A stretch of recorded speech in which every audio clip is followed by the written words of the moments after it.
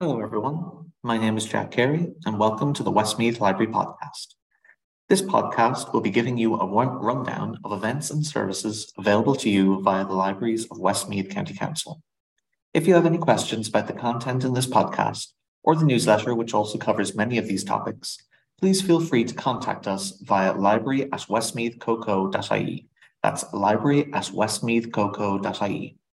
For queries about the events in this podcast that are taking place in specific branches, please reach out to the staff of that specific branch.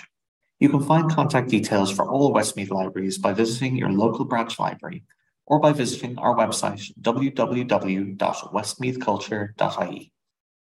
All right, so for those of you who were attending the exhibition over the last month, the Murmurations exhibition is just concluding in Mullingar Library. And we actually have one of the photographers here, John McCauley, here to talk a bit more about the exhibition. How are you doing, John? Hey, thanks very much for inviting me in. Thank you. All right. So tell me, John, Murmurations, I was curious the entire month that it was up. Could you tell me, are murmurations the phrase for flocks of birds like that for all types of birds or just starlings? Well, I've only seen murmurations and starlings.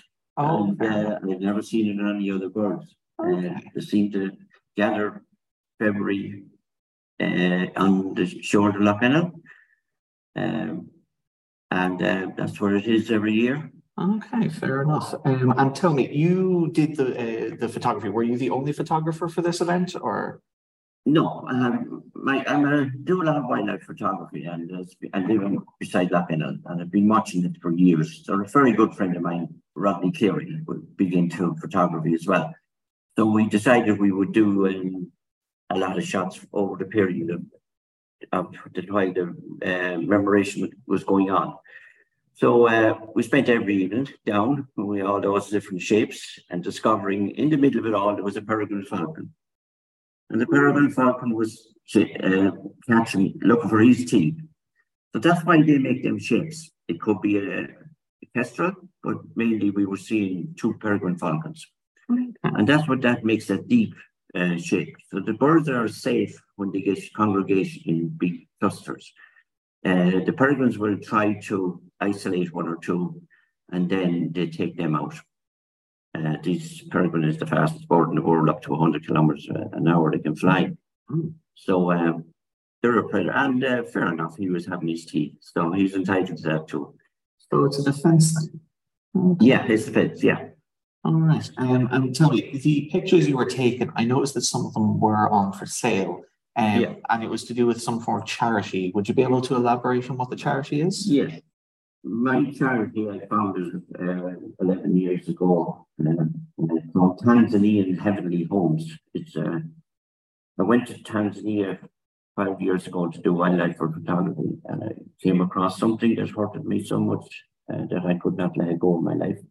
I had to do something about it. So I came home and told people about it, and I registered our little charity here. So my friend Rodney decided that we do the photographs and we would put them on display with the help of the library staff and all. We're very helpful in the council, very grateful. And we sold a lot of the photographs mounted. And there was only 5 of each of the photographs to be sold. So the money raised, we're going straight to Africa on my trip, which I am going out on the 2nd of July. And the money that was raised will come with us to buy necessary food and items for the elders. Okay. And tell me, is this a voluntary thing? Can people volunteer for it? Oh, yes, it is a voluntary. I pay my own expense. Any other comes with me must get their own personal ticket. They can't fundraise for it. Obviously, they're working. The only people that are allowed to fundraise will be a student. EY students, I bring 3 or 4 days time. They can fundraise using our name, Tanzanian Heavenly Homes, but when they get their cost, their flights, their accommodation, and their vaccines, anything over that goes back into the fund. So we are hands-on. We buy the items for the people out there. No organization gets your money, and that's the way we work. So we've no cost. Even the lady, we have a very good friend, Mary Aaron, she's my good friend, that's our treasurer. Mary looks after all the money. Even Mary, when she's sending out receipt to someone, she'll pay for the euro stamp over her own pocket. That'll show you how tight we are. So we are very grateful to people in Mullingar and Westmeath and surrounding areas that have been supporting us on this project for the past number of years. All right. And tell me, would you be able to give an example of some of the ways that your charity has helped these elders and these communities you've gone out to? Well, we work at the moment, I spent 5 years working with children in an orphanage that was going back and forward every year. Again, at my own cost, and friends came with me, and we got them from nothing to self-sufficiency. So after the 5 years, I obviously said to God, I had enough. I'd my bit done for life. Till I looked across and saw the elders. The elder people in Africa, if you ever go to Africa, get off the tourist street and go to the back streets in the back beyond. And you'll see what life is about. The real people. These people are living mostly in mud huts. The biggest thought every day when they weaken, and we don't have it, thank God, most 99% of us don't have it. Where will I get a cup of or a bowl of maize or rice to live today? These are the words that are said to me, and they hold my hand. And when you hear that from a human being at this day and age and the world when there's plenty, it's very, very sad. So we sit and we talk to these people. The government official is with us. So during COVID, we bought land and we built 6 units. A unit consists of a bedroom, 2 beds in it, a window and a curtain, and a painted floor, painted walls, a toilet that they never had. Imagine never having a toilet and a shower that they never had. So we bring them with the government people to show them this. And if they wish, they can live there for the rest of their life till God calls them free. They get 3 meals a day. They get new clothes, well looked after, brought to the hospital should they be sick. So it's a nursing home style, a caring people minded them. But number one, you people paid for it.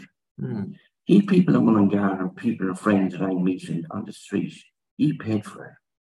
And money that the guy that brought it on your behalf. And I can't thank you enough because it doesn't work without you.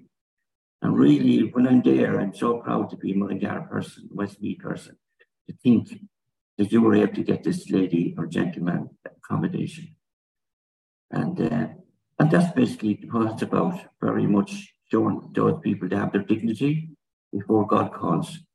So that's really my trip, and that's why I'm there. Well, that really puts a lot of things into perspective, doesn't it? So tell me, if any of the people who are listening want to contact you further about it, maybe to volunteer, or if they have any questions, what would be the best way to contact you? Well, we have a new website set up. One of our people, Committee Kerry, made it up. It's called www.tanzanianheavenlyhomes.com. And up to date stuff is all in that. And my phone number's on it. And you ring me and can meet anybody at any time for a chat. Be too delighted. All right. Thank you very much. And thanks for everything for the council and the library here for assistance. Really very, very grateful. Thank you. Thank you very much, John. Thank you very much. For those who remember them, My Little Library Bags were a popular program last year, and now they're back again. If your child is starting primary school this year, Westmeath Libraries have some free bags with books to help them start their journey on learning to read. Just pop in and ask about My Little Library Bags. Meanwhile, in Castlepollard, there's a new role-playing games club that has started for 12 to 15-year-olds. RPGs are a fun way of storytelling and imagination, so contact Castlepollard staff to find out more. The artist Jill Parkinson is hosting an exhibition in Athlone Library, featuring an improbability of puffins and other collectives. This exhibition will launch on Thursday the 23rd and last until the 29th. All are welcome. Finally, knitting and crochet groups are available in many Westmeath libraries. Speak with staff to find a crafters group. As you may have noticed from the several sunny days we've had over the past few days, Summer is upon us once more, and with that, Summer Stars is here too.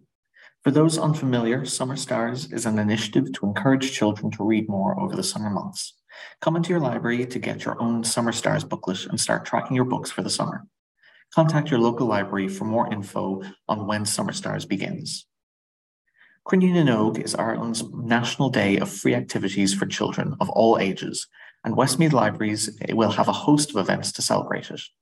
Between the 8th and 10th of June, there will be events like Symmetry Circus, creative music, artistic workshops, and much more. Please make sure to contact us concerning a booking. On the social side of things, Westmeath Libraries has a variety of story times going on for kids and their parents. Meanwhile, knitting and crochet groups are also available for those with an eye for crafting, and additionally, there are a number of book clubs available and looking for members. Speak with staff if you're interested in attending any of these groups or even organising your own. And there you have it, folks. This has been the Westmeath Library Podcast. This is your host, Jack Carey. Thank you and have a wonderful day.